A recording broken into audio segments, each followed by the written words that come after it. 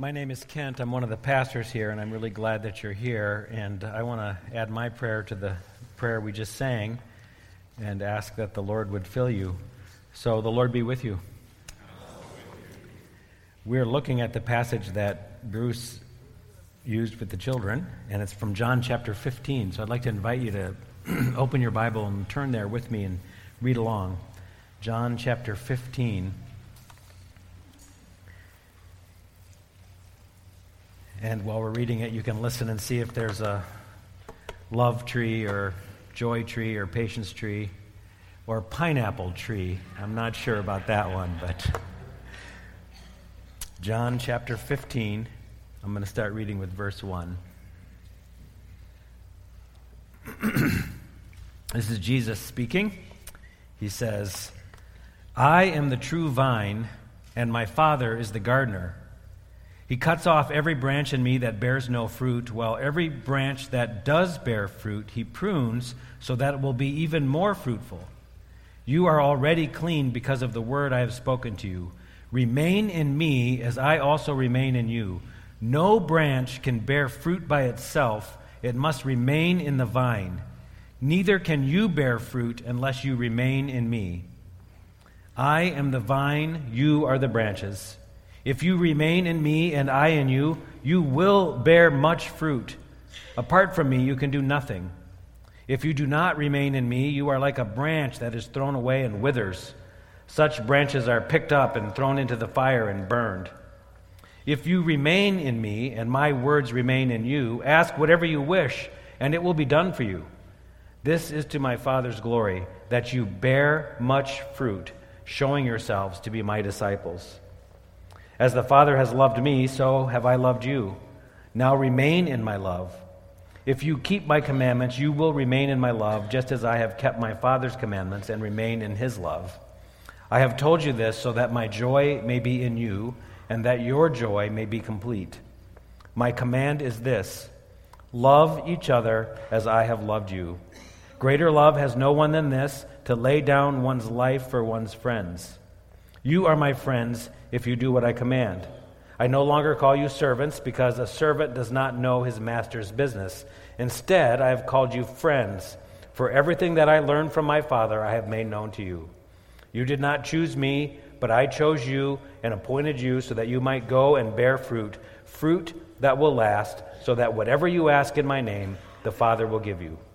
This is my command: love each other." This is God's word, and it's true, and we can rely on it.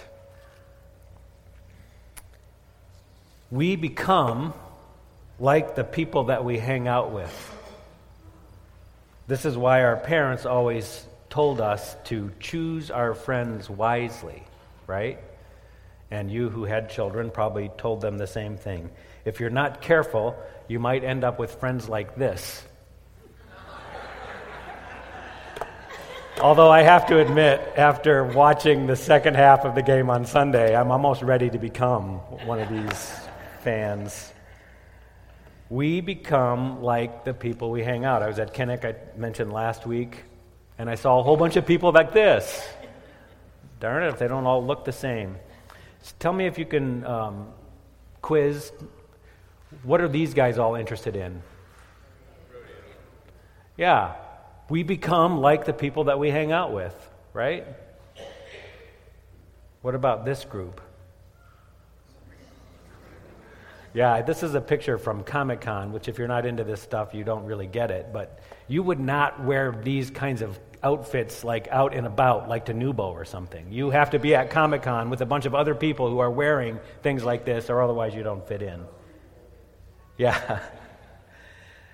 What about this? Okay, so this tells me that if I become like the people I hang out with, it's not just about my, costume or my apparel. It actually starts to impact everything about me.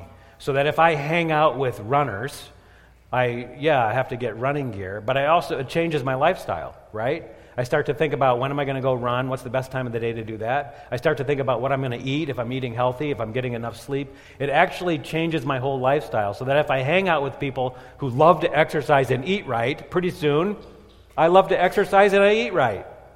That people we hang out with shape us. So, who do you hang out with? Do you hang out with people who are good for you? Have any of you ever spent time hanging out with anyone who was a big complainer? Anybody?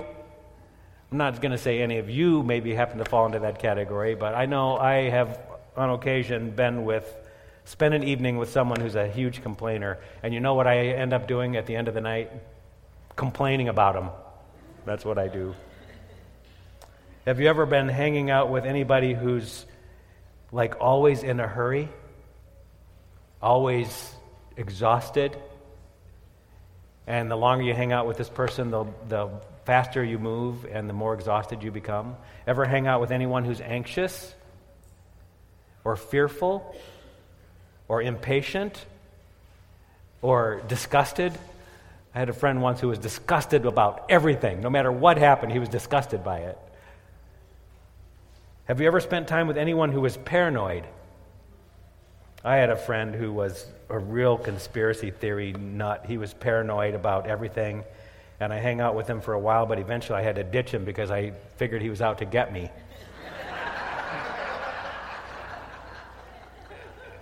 So the rituals and routines of our life that we live out in the everyday stuff of life with everyday ordinary people have a huge impact on shaping us and transforming us. And the word that we're thinking about today is the transforming part of transforming the culture. We thought it might be helpful for us to look at exactly how does transformation happen? Can we figure out what that is that we're talking about? And if we can figure out how it happens, then maybe we can figure out how to do more of it. So we want to look at our lives this morning and try to ask the question, what are the influences that are shaping us, transforming us, molding us? And I came across one commentator this week who's kind of a social commentator, and he made this bold statement. He said, our lifestyle systems are designed to give us exactly what we're getting. So if we're people in our current state of mind, quite anxious, quite fearful, quite insecure, it's because we've put people all around us and we're constantly getting bombarded with things that are fearful and causing anxiety. Would you like to be different? Then we need to be around different people. I think this truth kind of applies to everybody, but I think it specifically applies to how we live out our faith. So would you like an unbusy life? A life that's not hectic and frantic and running from one thing to another. That's something I've been working on in my life. I'd like an unbusy life. Would you like peace? Peace beyond understanding. Patience. Would you like the patience of Job? Would you like kindness and goodness and self-control? Would you like joy and contentment? Simplicity. Are these things that are important to you? Well, are you hanging around people who live like that, who have those qualities? I think I've mentioned this in the past, that I go to counseling from time to time to try to get my ship head in the right direction in certain areas. Of all the many things I've heard in counseling, the one thing that has come up the most often is this: if you keep doing what you've always done, you'll keep getting what you've always gotten. I don't know how many times my counselor said that to me. If you keep doing what you've always done, you're going to keep getting the same results. If you want transformation, then something has to change. Now, the Bible is very clear about where this transformation begins, and it's described in John chapter 15. I actually have one picture that I think summarizes the entire passage. It's the same picture that Bruce had for the kids up here. Okay? This picture talks about the power of abiding and how abiding in Jesus will transform your life. I think it's a beautiful picture. Many people love John 15, I think because it's so clear. Here's one of my favorite sections from this passage. Jesus says, "Remain in me as I remain in you." Would you like transformation, Kent? Well, then you got to abide with Jesus. Remain in me as I remain. No branch can bear fruit by itself. That's not how it works. You don't go off on your own and bear fruit. You have to remain in the vine. Neither can you bear fruit unless you remain in me.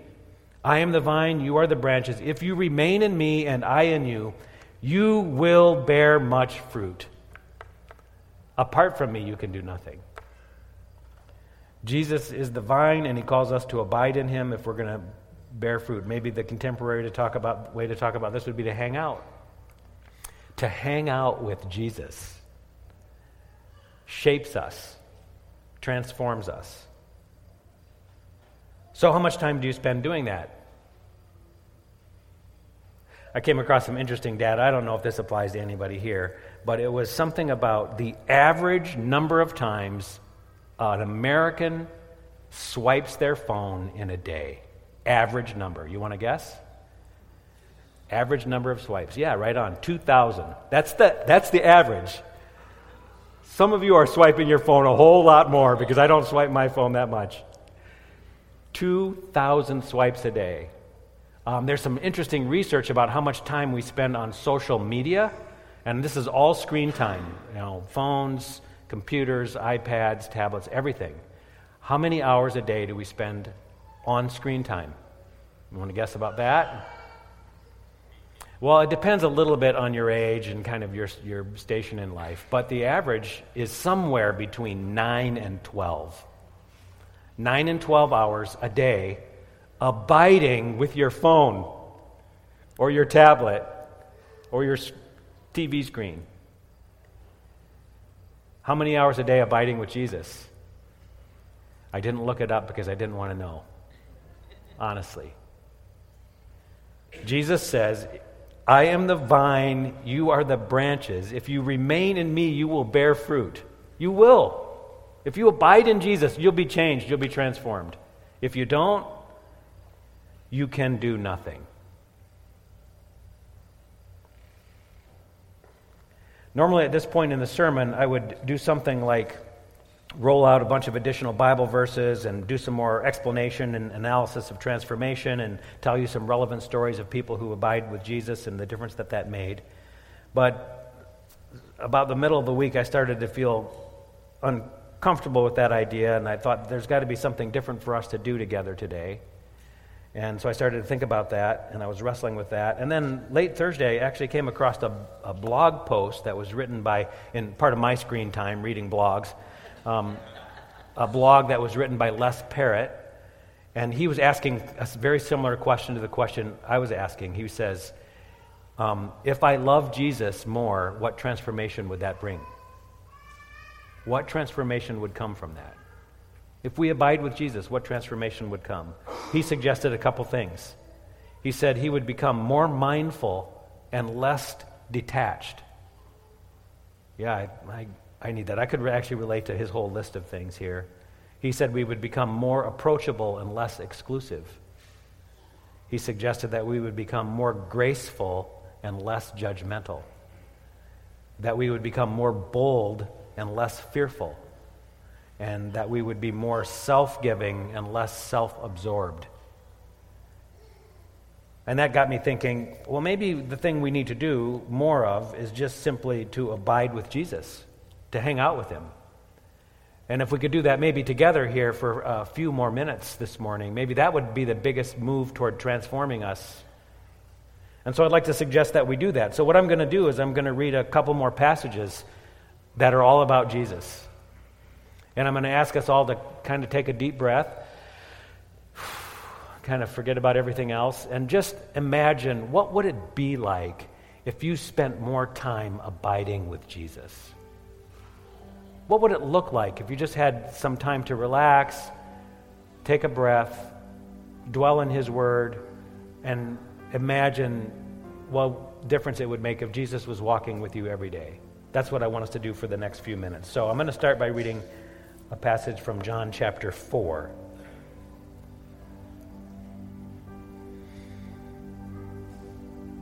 I feel like I should pray for you again. The Lord be with you. Jesus left the Judean countryside and he went back to Galilee.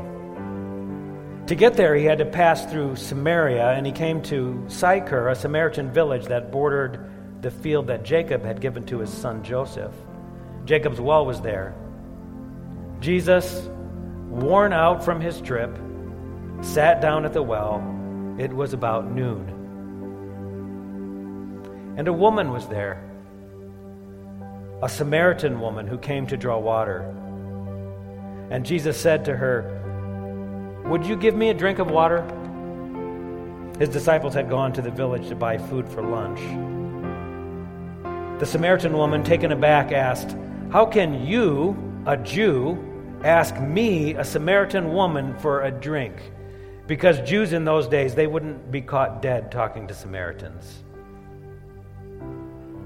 And Jesus answered, "If you knew the generosity of God and who I am, you would be asking me for a drink, and I would give you fresh, living water."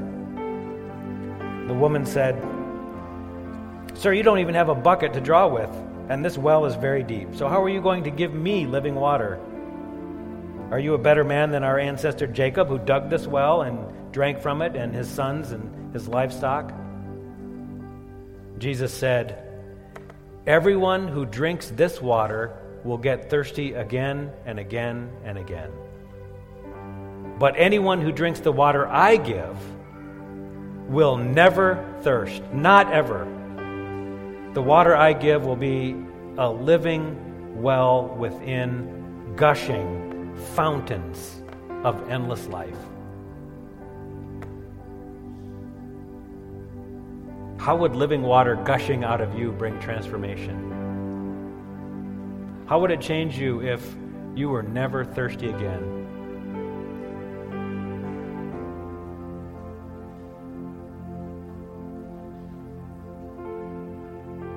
Let's spend some time with Jesus in John chapter 6. After this, Jesus went across the Sea of Galilee, and a huge crowd followed him. They were attracted by the miracles they had seen him do among the sick. When he got to the other side, he climbed a hill and sat down, surrounded by his disciples. It was nearly time for the feast of the Passover.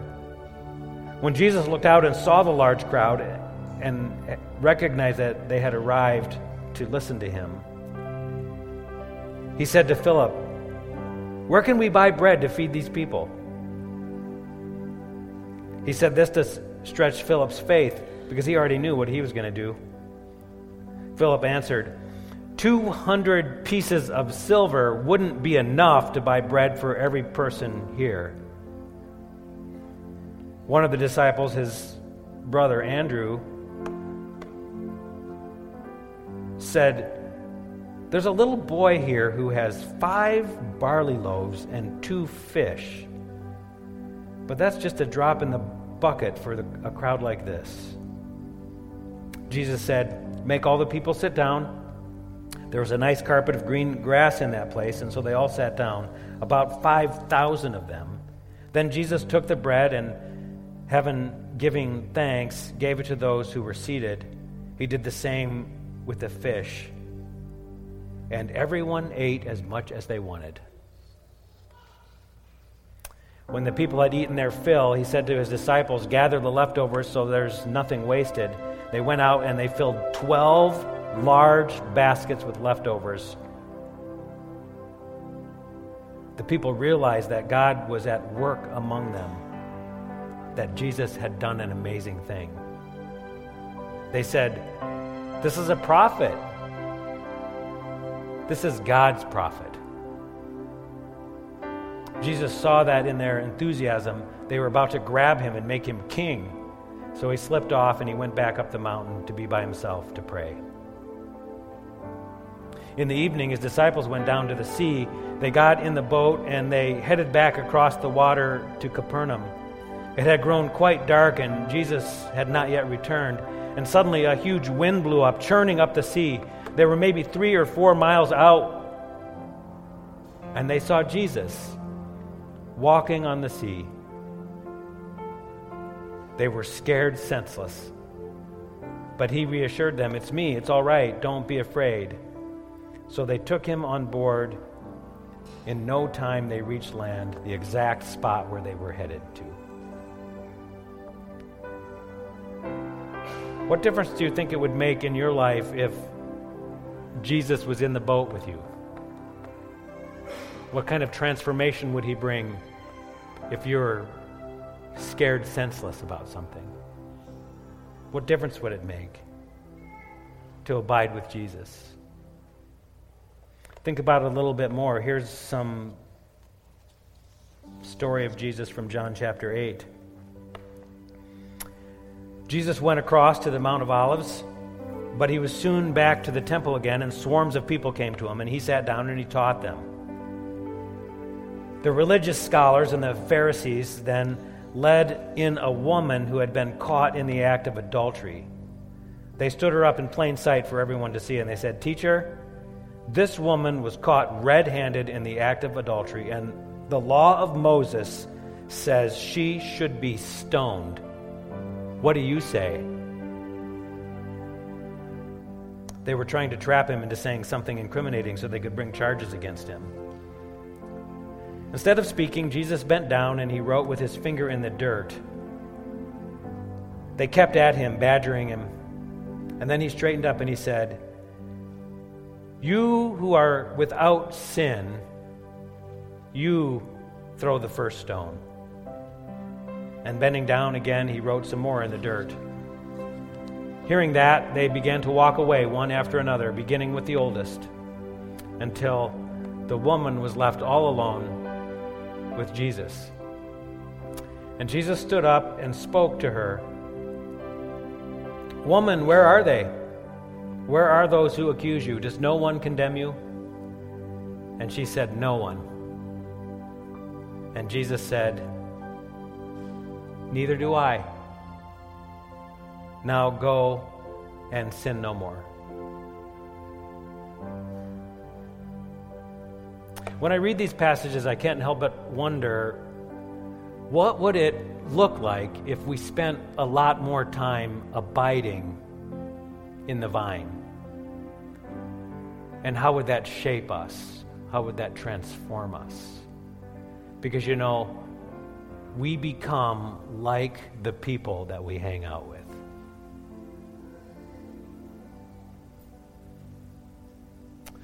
I confess to you that I need more time with Jesus because oftentimes I feel resistant and reluctant to his ideas about changing the world.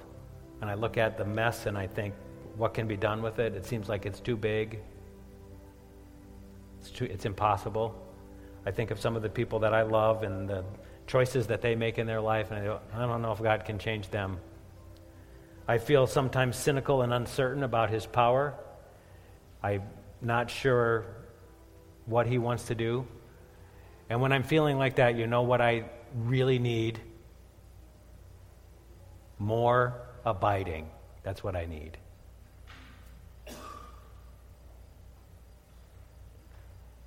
We become like the people we hang out with. So that's what I want you to think about today and into this coming week, the rest of your week. What would it look like if you spent more time with Jesus? What would it look like if I spent more time abiding with Jesus? And just to tickle your imagination just a little bit more, I have a little video I want to conclude with.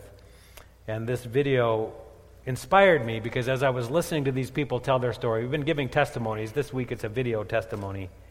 As I was listening to these people share their story, I thought, these people would not behave the way they're behaving unless they spent a lot of time with Jesus. And that inspired me. I hope it inspires you too. So go ahead and watch this little video clip.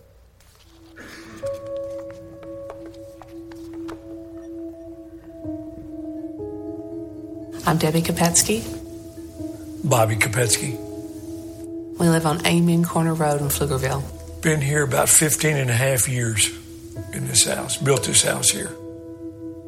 And I'm going to give my wife credit. She's the one that really, she was obedient to the Lord, but she really said, let's kind of just stop messing around. Let's go out in our neighborhood. We would wave at one another, We might know their first names, but we certainly didn't have dinner together. We certainly didn't go into one another's homes, wouldn't know their kids' names, wouldn't know about their personal life. So we just prayed about it, and, we kind of said, okay, you say this, I say that kind of thing. And we just knocked on the door. But truly, the very first thing we said was, hey, guys, come to our house for dinner. We want to just have conversations about God and what it means in your life.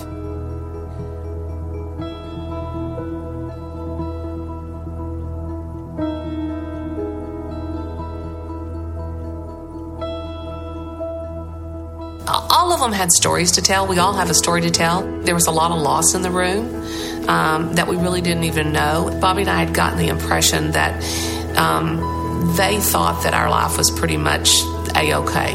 So God had really led us to share some of the pain and suffering that we had already experienced. I just shared with them that I was widowed at a very young age and that I had 3 young sons. Obviously, Bobby is the greatest blessing from the Lord, and it looks like we've been married since we were 17. And so that was a big surprise to them. And so the room just got so quiet that they were able to say, well, I've lost my parents. My mother gave me up when I was a baby. My dad died when I was 8 years old. My dad wanted me out of the house. All these different stories of the different people that all of a sudden you could just feel the cohesiveness of the group. It's a complete blend of ages and places in life, which represents a true family. That's the real strength. And now we have, I think, 15 or 16 that come, going on 3 years now. We tell them all the time, if you meet somebody during the week and you feel led, you invite them. Because if this thing gets too big, we'll just keep pushing back furniture, and that's a great problem. One of the most amazing stories, I guess, is one of the couples who's most recently joined us, and their names are Matt and Roberta. They had moved in across the street. I noticed that Matt's garage door was open. Well, he walks across the street for us just to talk. Didn't know a thing about him, and he didn't know a thing about me. And then Matt shared with me that he and his wife had lost their son just the last year. And Matt's voice immediately broke, just like mine is right now. So I just reached out and touched his wrist, told him how sorry I was. And I told him, Matt, there's a reason that God brought you to Amen Corner Road. And so I just pointed at all the different houses, and I said, we have this incredible Bible study. We get together every other Sunday night. We eat. We have a fabulous time. But the real deal is we do homework and we study God's Word, because that's the only thing you can really stand on. And I'll tell you, Matt, every single person, we've all had struggles. And little did I know that Bobby and I were going to go through some of the worst struggles ever within the next 6 weeks. Shortly after we'd met Matt, found out about their situation, God took our son home.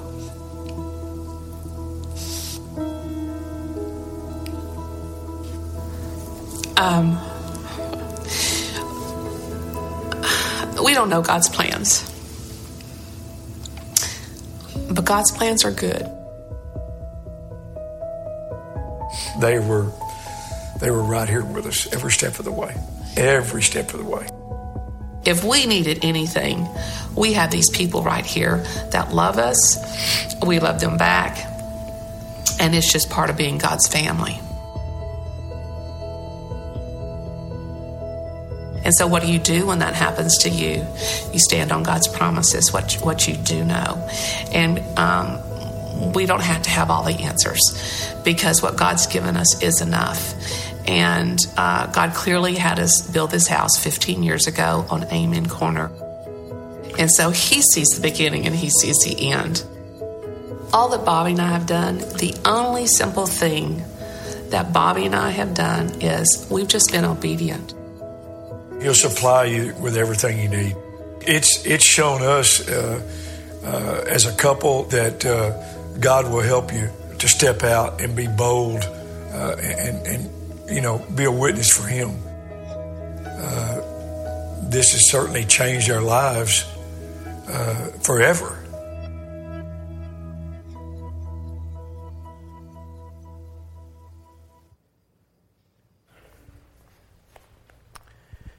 Jesus said, I am the vine, you are the branches.